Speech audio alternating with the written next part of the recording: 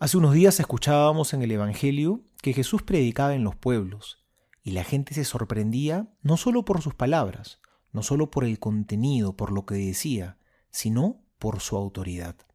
Jesús hablaba con la verdad porque Él mismo es la verdad, Él es Dios. Y porque tenía autoridad, le decía al espíritu inmundo, sal de ahí, y el espíritu salía.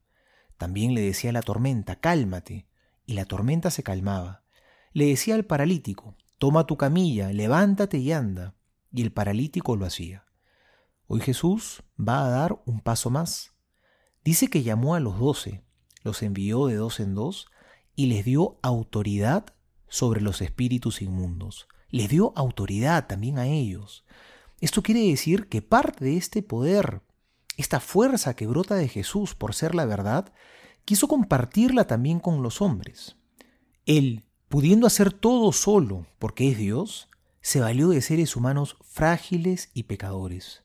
Es por eso que les decía, no lleven pan, alforja ni dinero, porque lo que ustedes necesitan ya se los di yo. El resto es secundario, viene por añadidura. Los sacerdotes participamos de esa palabra que se pronuncia con autoridad. Por ejemplo, cuando en la confesión decimos, tus pecados son perdonados, de verdad Dios los perdona. Cuando decimos, esto es mi cuerpo, de verdad el pan se convierte en el cuerpo de Cristo. Estamos participando de esa autoridad que Jesús nos ha compartido. Pero Jesús ha participado de su autoridad no solo a los sacerdotes, sino a toda la iglesia. Tú también participas de la autoridad de Cristo.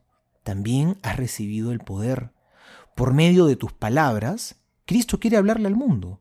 Por medio de tus actos, Jesús quiere hacerse presente en la vida de los hombres. Por tu testimonio de vida cristiana, Dios quiere mostrarle al mundo con fuerza cómo tenemos que vivir. Cristo quiere llegar a los demás a través tuyo. Quiere traer el consuelo, la paz, el gozo y la esperanza a este mundo. Soy el Padre Juan José Paniagua y les doy a todos mi bendición en el nombre del Padre y del Hijo y del Espíritu Santo. Amén.